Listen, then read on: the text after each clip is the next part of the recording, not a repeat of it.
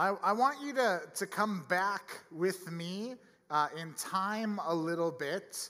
I want you to come to 1996. I was a new Christian at this time, and I just want you to imagine you're putting on your fuzzy headphones, and you reach down and you hit play on your Walkman, and this is what you hear.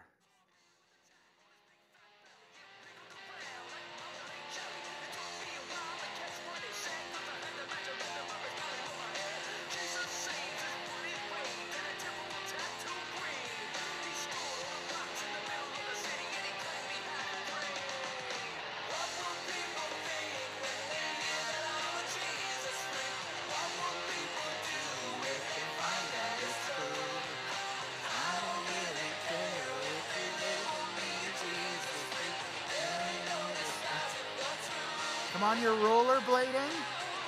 We're in it. Comes down the breakdown.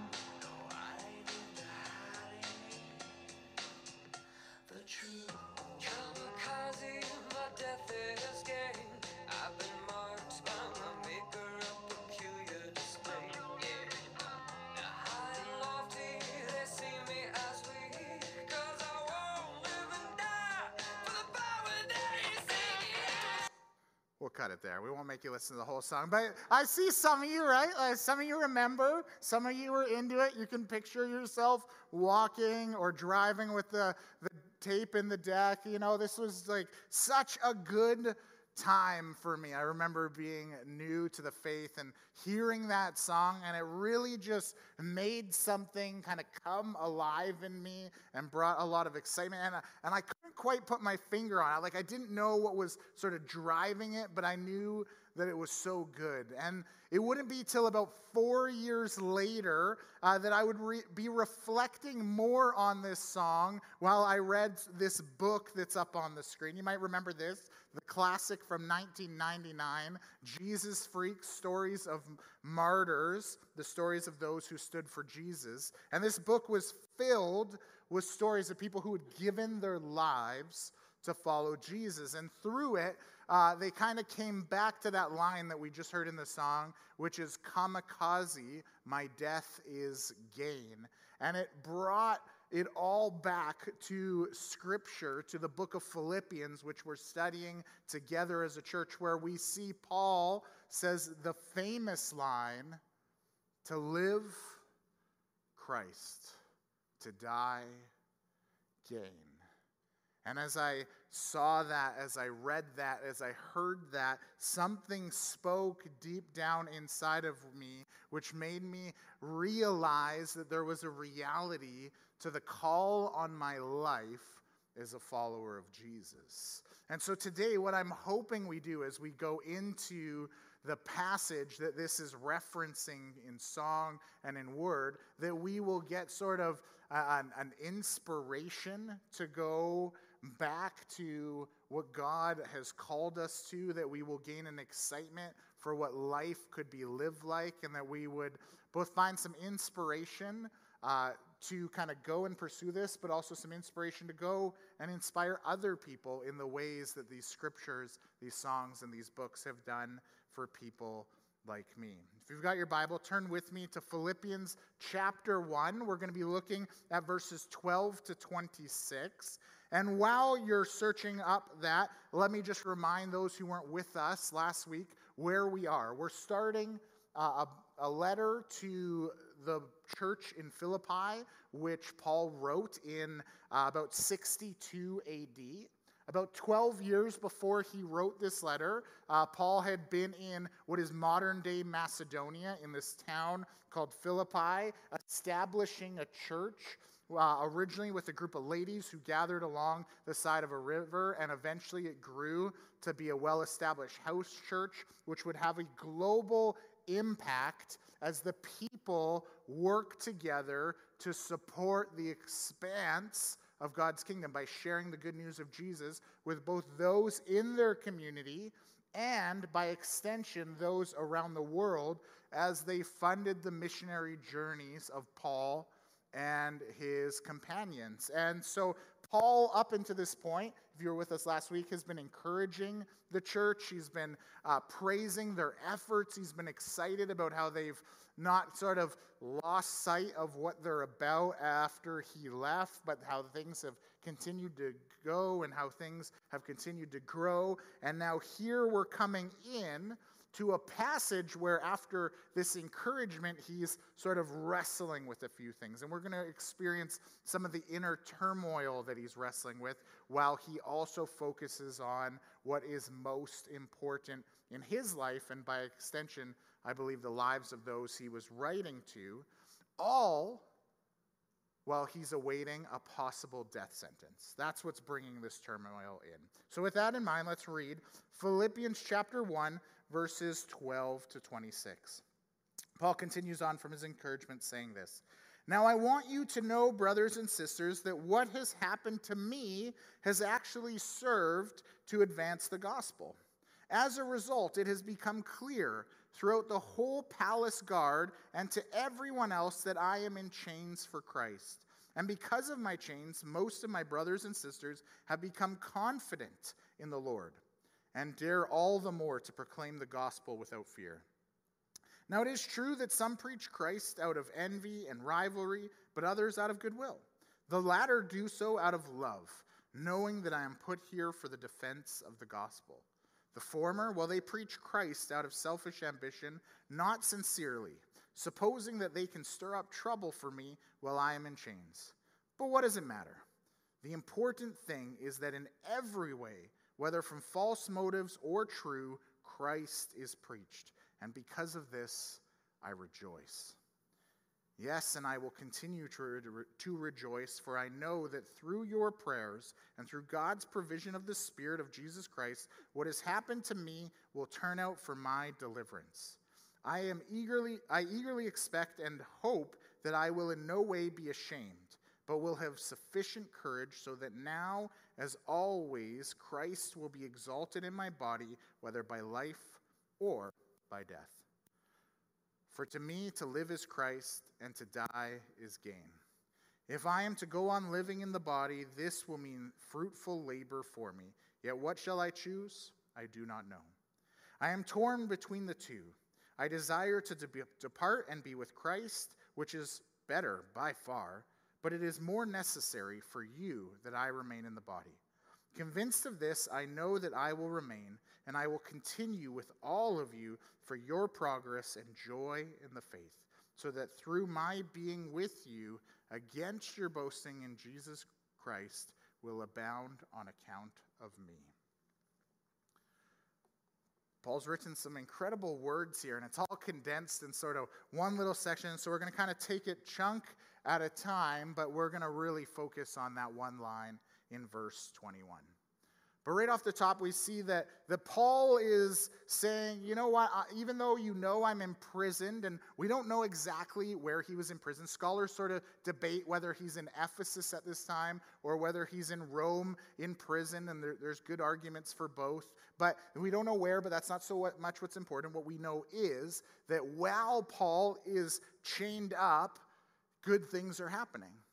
Now, if you heard the most important person to you and the person you were hoping was representing you in some sort of way and championing your cause got arrested and was imprisoned again, you'd probably be a little discouraged.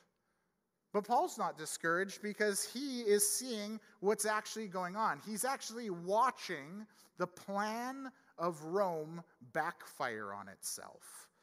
You see, Paul has stirred up such a scene in the Roman Empire that they've decided we need to keep an eye on this guy 24/7.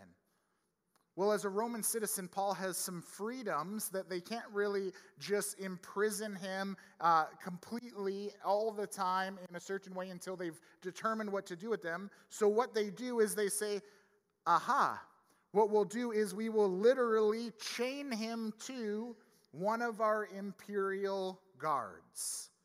So there's going to be a Roman soldier with him at all times, paying attention to what's up. Now, these guys who were chained to Paul were called the Praetorian, or the Imperial Guards, or the Royal Guards, as you might read, depending on your translation. And these guys are the elite of the Roman military. These are the guys who have sort of risen to the surface like we might picture an American Navy SEAL who's going on mission. These are the guys who, they just have the skills in every way, and they have shown themselves loyal, and so they have been identified by, and you can picture this, right? The little red fan of feathers on the top of their head, and they're assigned special jobs. One of the most special jobs that they could be assigned is to be a bodyguard. A bodyguard who would hopefully, if you were even the best of the best, be one who would guard the emperor or one of his governors or generals. But Paul, you see, was such a threat that they said, we're going to use this resource, this incredible guy, to be with him. And they're spending a lot of money on these guys. These guys are now being praised and honored. They want to be representative of the whole of Rome military might. And so what happens is these guys in their culture have become sort of society's elite. Wherever they go, people would be like, we want to be kind of connected to them.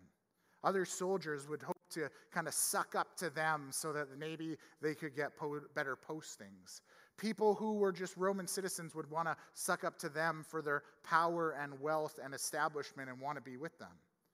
And so what happens is as these guys are chained in shifts to Paul, they go around with him and listen to him share the gospel. Paul's talking to his friends in the city, sharing with them all about the amazing things that God is doing. What Jesus has done by dying on the cross, how Jesus has changed him from a man who was trained to think completely a different way and was out murdering Christians to being someone who would endure all this for the name of Jesus. And as they hear this, as they walk alongside him, some of the guards begin to believe in Jesus. So while Rome was trying to stop the advance of the gospel amongst the commoners, they'd actually unwittingly brought the gospel to the highest echelons of society so that it could trickle down in an even greater way. This was a beautiful thing that Paul wanted to celebrate. He says, even though I'm in chains, I have a great opportunity to share the hope of Jesus. And what's happening is this doesn't just inspire these guards to follow Jesus, but it inspires the other Christians. We see that Paul's excited because other people in the community begin to share their faith. They're like, well, if Paul can share his faith, and if it has such a power to it that it's going to change these guys who stand for everything that Jesus is against, there's some hope. We can do this. I can feel some courage. And maybe some of that courage was just because they knew that those Roman guys weren't going to kill him because they believed the same. Or maybe they just felt like if Paul's willing to risk certain death, I got to do this as well. Man, I've seen what has happened in Paul's life because of Jesus. And so if he can have that boldness, I can too. Because I can see the boldness within me beginning to rise up as well. Have you ever experienced this? Have you ever experienced the feeling of being encouraged to share your faith because of what someone else is doing? Well, for me, right, like that DC Talk song and the stories of martyrs, that was a big part of my story of wanting to be involved in what God was doing around the world. In fact, it was the reason why, as a young teen, I left my family for a month to go serve on my first mission trip. It's what would eventually lead me to go on a number of short-term mission trips around the world. And what's amazing is that as I've gone on those trips, I have been inspired by the faith of others. I've been inspired by my doctor, Jim, my family doctor. Dr. Jim Adams was a guy who shuts down his medical practice for a month every summer to go on mission trip. He was who I went with on that first one. But he also then inspired us to go on a medical mission to the country of Laos in Southeast Asia. And there I met someone who inspired my faith again. I got to meet a Laotian woman who had risked life and limb to lift up the people in her society, to save people time and time again. Now, I'm not going to use her name because she's still in Laos serving the people of God and her community to change the life of people all over that nation, but let me tell you what she did.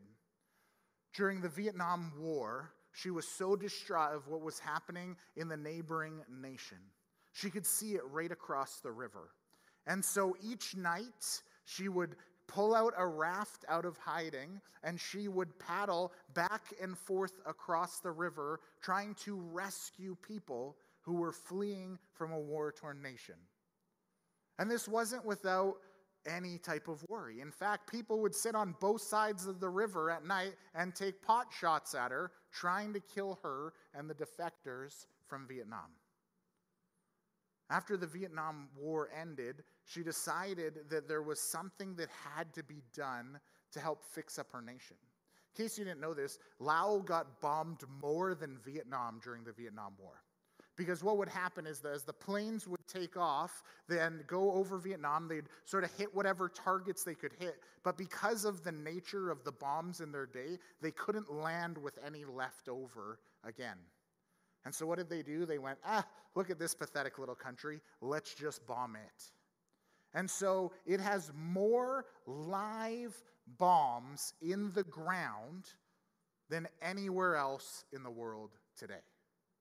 Think about that. Think about all the bombs that are going on in war today, and there's more of them just stuck in the earth, both exploded and unexploded, in the nation of Laos, which you probably couldn't even peg on a map because it's so small, unless you've studied it.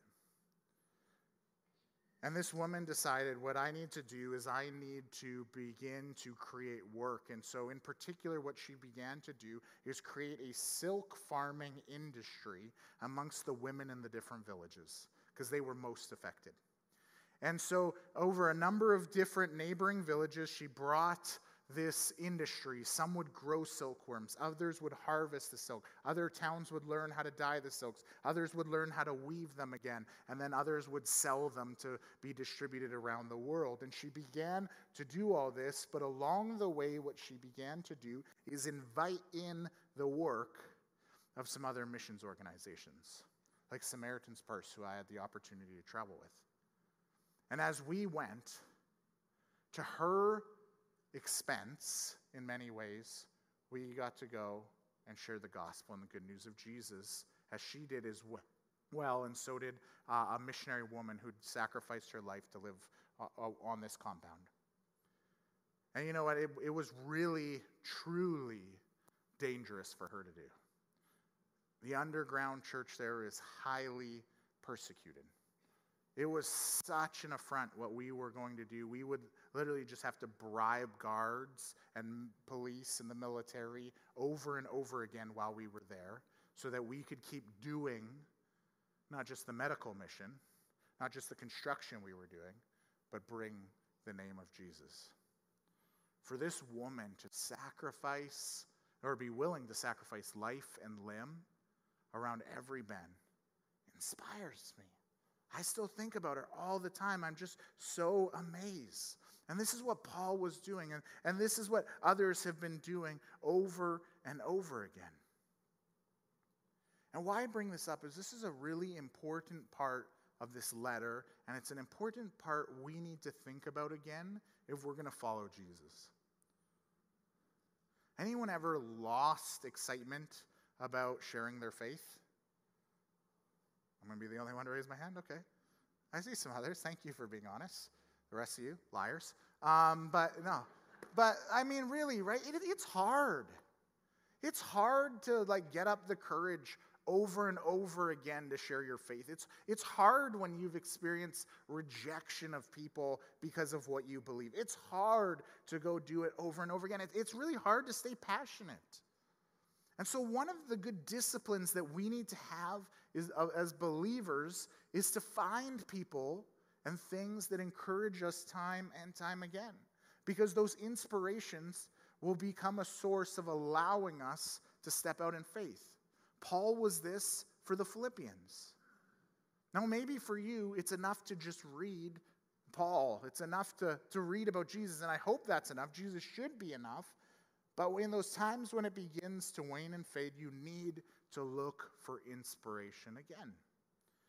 So I encourage you, as a discipline this week, take time to ask yourselves, who can encourage me in this? And I'm going to tell you, you don't have to look very far. One of the things that I love is how God brings his people together in the local church. We have all sorts of people in this church who are just have incredible stories of how they share their faith over and again. We've had people who served as missionaries around the world. We have people who serve just exactly where they are in their workplace or in their situation, whatever it may be, who are just passionate about letting people know what Jesus has done. I encourage you to seek them out. I'm going to name some of them. I didn't ask them for permission. They're going to hate this, all of them, I'm sure. But go to people like Keith and Cindy Frew. Listen to their stories about serving overseas. Go to people like Roy and Gwen, even though they're in care. You can go visit them and hear their stories. Read Roy's book, The Unmistakable Hand of God, of how God worked through him and the work they were doing. Talk to people like John Armstrong, who has worked with people in recovery for years. Talk to guys like Dan Chapman or Randy Evans, who have been part of planting churches and pastoring over and over again. Talk to the Bermans. Talk to just normal people. Talk to Carol Thornton about what's happening in her building. Talk to someone like Abigail, who has a niche to get into places where the gospel is not welcome. There's all sorts of stories in our church, and we need to take time to hear them. Not so that those people can have egos, not that so those people can just be proud of, I've done my part like Paul did, but so that you can learn and be inspired and have hope for what it could look like to share the message of Jesus. There's so many more in our church. Go find them. Talk about it in your community group this week. Who's inspiring me? Find those people that are your Paul. Now, Paul was excited about all this that was going on because it was an inspiration for the advance of the gospel. In verses 15 to 18, we read this. He said, "It is true that some preach Christ out of envy and rivalry, but others out of goodwill. The latter do so out of love, knowing that I'm put here for the defense of the gospel. The former preach Christ out of selfish ambition, not sincerely, supposing that they can stir up trouble for me while I am in chains. But what does it matter? What does it matter? Isn't that interesting? Listen to the situation he's writing that in. Some people are doing it for the right reason. Some people are doing it in the wrong reason. But what does it matter? The important thing is that in every way, whether from false motives or true, Christ is preached. Because of this, I rejoice." This is the thing, and as we studied last week, we see the way Paul writes this in the original Greek, that Paul is writing in a sense like, this is what I am saying I am rejoicing about is the very same thing Jesus is rejoicing about. And so you can hear Paul again on behalf of Jesus say, I'm just so thankful that my message is being shared again and again. Now, Paul doesn't actually encourage people to share for the wrong reasons. Like let's just take note of that. Like, we shouldn't share the gospel out of the sense of competition or contempt. And sadly, that happens all the time, right? We've all seen this. We've seen when people try to look good. You see in pastor circles, I see it all the time, where people try to actually one-up one another and look better than the church down the street. And that's a shame. That should never happen. We've seen it where people are motivated out of false reasons. We see people use the gospel all the time. Canadian, American, all over the world, politics, right? Makes me sick. Hate it. We shouldn't do it out of that reason. So what do we do it out of? We do it out of a place of love. That's what Paul actually rejoices most in. He's glad that this is happening, that the gospel is coming out, but he's even more thrilled when it comes from a place of love. That's what our ambition should be. We shouldn't be sharing the gospel out of a place of guilt. So when I share this message, I don't want you to hear, man, I feel guilty that I'm not going out and sharing my faith. If you feel guilty, that's between you and God, and if the Holy Spirit's impressing that on you, that's between you and him. But what you do need to hear is God wants you to preach out of love. He wants you to go out because you are so motivated by your love of Jesus, those things we've been singing about this morning, the thing that we're going to celebrate when we take communion later. You should be so motivated by love for other people, those around you, your family, friends, coworkers, classmates. You should be so motivated by your love for them that you want to share the best thing possible. That's what Paul did. And so he rejoiced again and again. And Paul says that as we do this, in the book of Ephesians, he writes, while we speak the truth in love, we will grow to become in every respect the mature body of him who is the head of Christ Jesus. So we become like Jesus. We reflect Jesus as we share about him over and over again from a place of love. And that moves Paul right on into the next and perhaps sort of most poignant section of this verse. And I mentioned this last week. We're going to come a whole bunch of times to these great little quotes through the book of Philippians, but we're going to come to one in particular here in the first chapter where we feel the coming together of this motivation, where we feel the coming together of the inspiration of Paul being inspired, but also him wanting to inspire others. In verse 21, it says, For me to live is Christ, and to die is gain. Now remember the situation, the circumstance Paul finds himself in. He's chained to the imperial guard. Why? Because he's waiting his conviction. He wrestles with, and you read it in the verse, I don't think I'm going to go be executed, but at the same time, I'm totally prepared. He's waiting for an execution sentence to possibly come down or for it to pass. And so when Paul says this, he's not saying this as a platitude. To live, Christ. To die, gain. He doesn't say that so that we can have a pithy little saying that we can memorize so we can have a memory verse to gain. He says that wrestling and fully comprehending what life is and what death is. Remember, Paul lives in a time in history with a rampantly high infant mortality rate. Extremely low life expectancy. Likely by his age, he's more than halfway through his life and he's maybe in his 20s or 30s. Right, Paul has faced shipwrecks. He's been tortured. He's been beaten. He's been imprisoned, all for the gospel. All with very few medical advances to be able to help him recover. So when he says something about death, we better listen. We better be amazed by what he's saying. And so from there, he doesn't ask his friends to celebrate his potential martyrdom, nor does he ask them to grieve his death. Neither.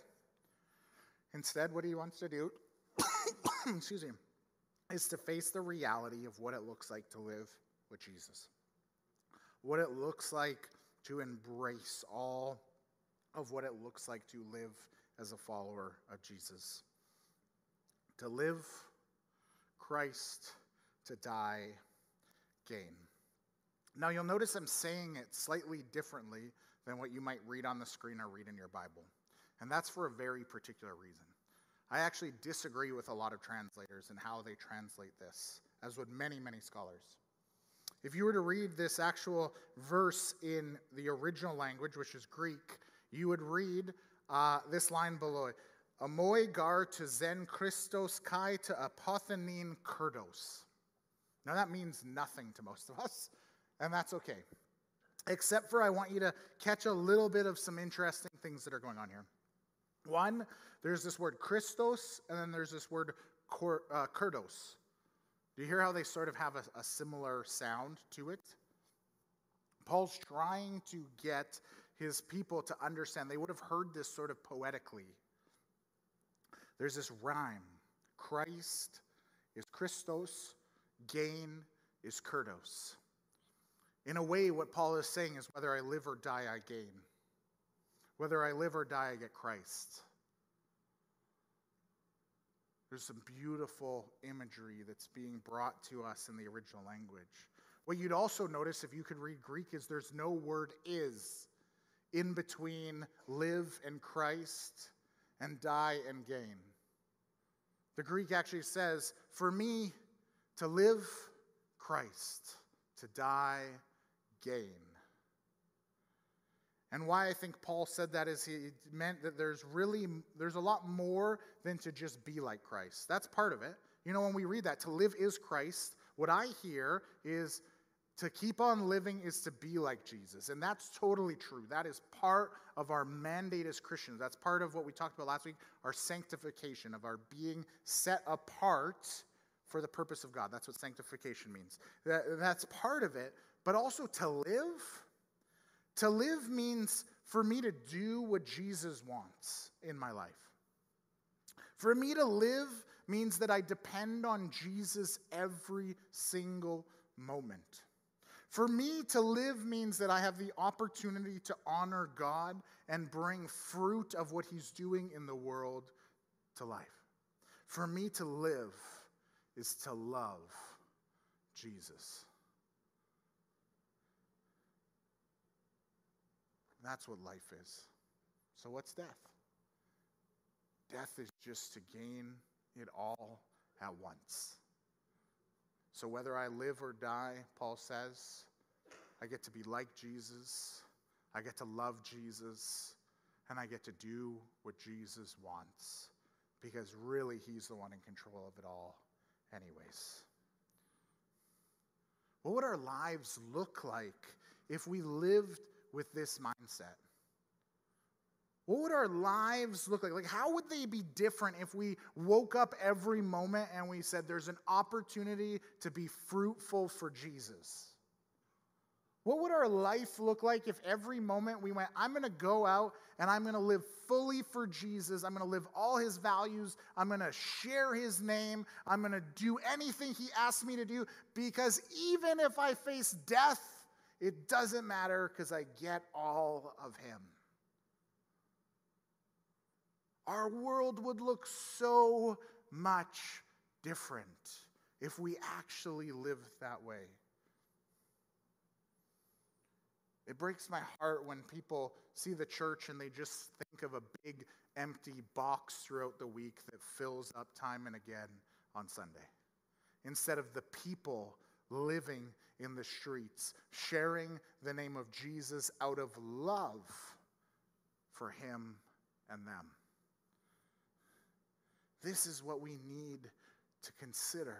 If you've ever memorized that Bible verse, if you want a Bible verse, great Bible verse, easy to memorize, full of meaning and impact. But if you want to memorize that, if you want to know that, you got to live it. Jesus doesn't just invite us to have head knowledge, He invites us to give all of ourselves to Him. Paul will later write to the church in Rome, offer yourselves as a living sacrifice. This is Paul's expectation. This is what he embodied. It's ultimately not even him. It's him saying, look at Jesus. Jesus offered Himself as a living sacrifice. Jesus went everywhere talking about God's kingdom. Jesus didn't care what people thought of Him. He was all about bringing God's kingdom to earth as it is in heaven. So what would it look like for us to mimic Him? Not Paul, but Jesus. There's a huge need for this. Huge need for this.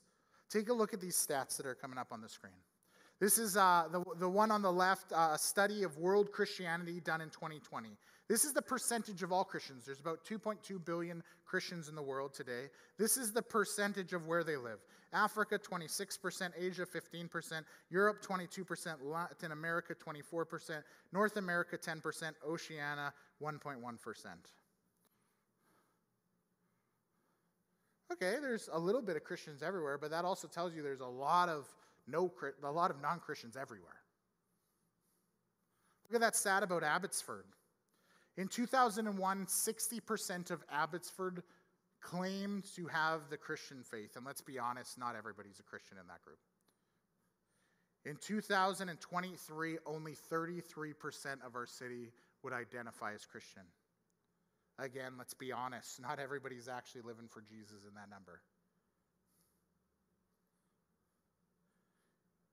There's a huge need in the world for you and I to live Christ and to view death as gain.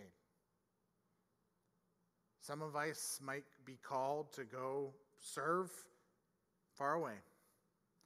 If that's you, if you have any inclination of wanting to embrace a call of God on your life to go somewhere else, to go and serve Him, I'd encourage you to consider the numbers. Just take into consideration the stats.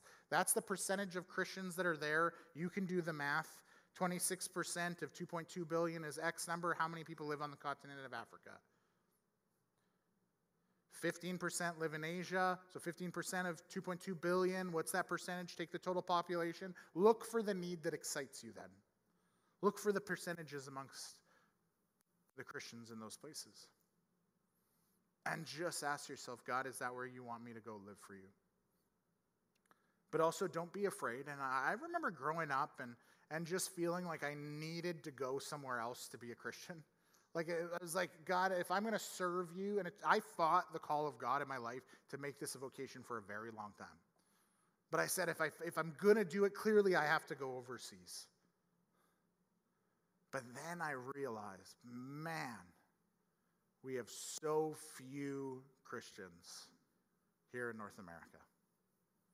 We think we hear about it all the time because the news is always bashing Christians, and so many people work Christian tropes into politics and all sorts of other things, and we're like, wow, it's so Christian here and it's so unchristian elsewhere. Well, we're wrong. It's actually much more Christian elsewhere and far less Christian here. We have a huge, huge need, no matter where you go, to live Christ and be willing to do it to the point where you know that to die is to gain all of what you'd have in pursuing Jesus and being with Him. Now, I know some of us are probably sitting here thinking, I'm not the Apostle Paul. I'm certainly not Jesus. I'm not a pastor. I'm not a missionary. Maybe some of you are saying, but I'm an introvert. I'm too young to do it. I'm too old to do it. You don't know the things that I've done in my life. There should be reasons why I shouldn't be allowed to go and do this. Why maybe even if I'm allowed, I shouldn't do it because what do I represent? Well, to do that is to spit in the face of Christ. Jesus saved each and every one of us for the purpose of glorifying Him. Jesus saved each and every one of us, introvert and extrovert, young and old, people with horrendous pasts, people with blemish-free pasts. He saved all of us to serve Him. He put you exactly where He needs you. Yes, He may call you to go somewhere else where He wants you for His purposes, but if He doesn't do that, He's already brought you to the place that you are called. To fully embrace the sacrifice and the love of Jesus means to live Christ, fearing no possible consequence. Because we know that even if we were to die, we do not experience a spiritual death. Because Jesus' sacrifice on the cross and our faith in Him that He enabled us by the Holy Spirit to have ensures life eternal with Him. The question is, will we pursue the inspiration of the cross? Will we keep ourselves motivated by learning how we can hunger over and over again to share the gospel despite what we have faced or what we fear facing as we live for Him?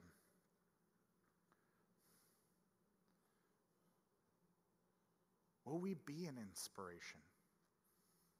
I especially mean this for anyone who's older, and by older, I mean older than someone else. You have an opportunity to be an inspiration. I remember being a kid in the church and looking up to youth and being like, wow, look at them. I remember being a youth and looking up to adults and being like, wow, look at them. I now look to older adults and go, wow, look at them. You can even be the oldest person in the room and look at someone who's dead, and you remember they're living in him. The need is great. The reason for pursuing this even greater. So will we live Christ, acknowledging that even if we were to die, is to gain. As we think of that, we're going to enter into a time of communion this morning. Just a moment, I'm going to pray, and the band's going to come up, and our servers are going to go to their stations. And there's 6 stations around the room, and you're invited to head to one of them to receive the communion elements. We got bread, and we've got cups of juice, which represent the body of Jesus, which was broken for you, and his blood, which was shed for the forgiveness of sins. And what I want you to do is I want you, as the song plays, to come and take the communion elements and go back to your seat. And whether you do this alone or with someone you came with or someone you're sitting near, it doesn't matter. I just want you to reflect. What does it look like to receive all of him? What does that mean for my life today? What does that mean for my death? And then when you're ready, just take the communion elements in your own time, thanking Jesus for the sacrifice of his body and his blood for the forgiveness of your sins. And then when we go to live Christ and die gain. Let's pray and then take communion.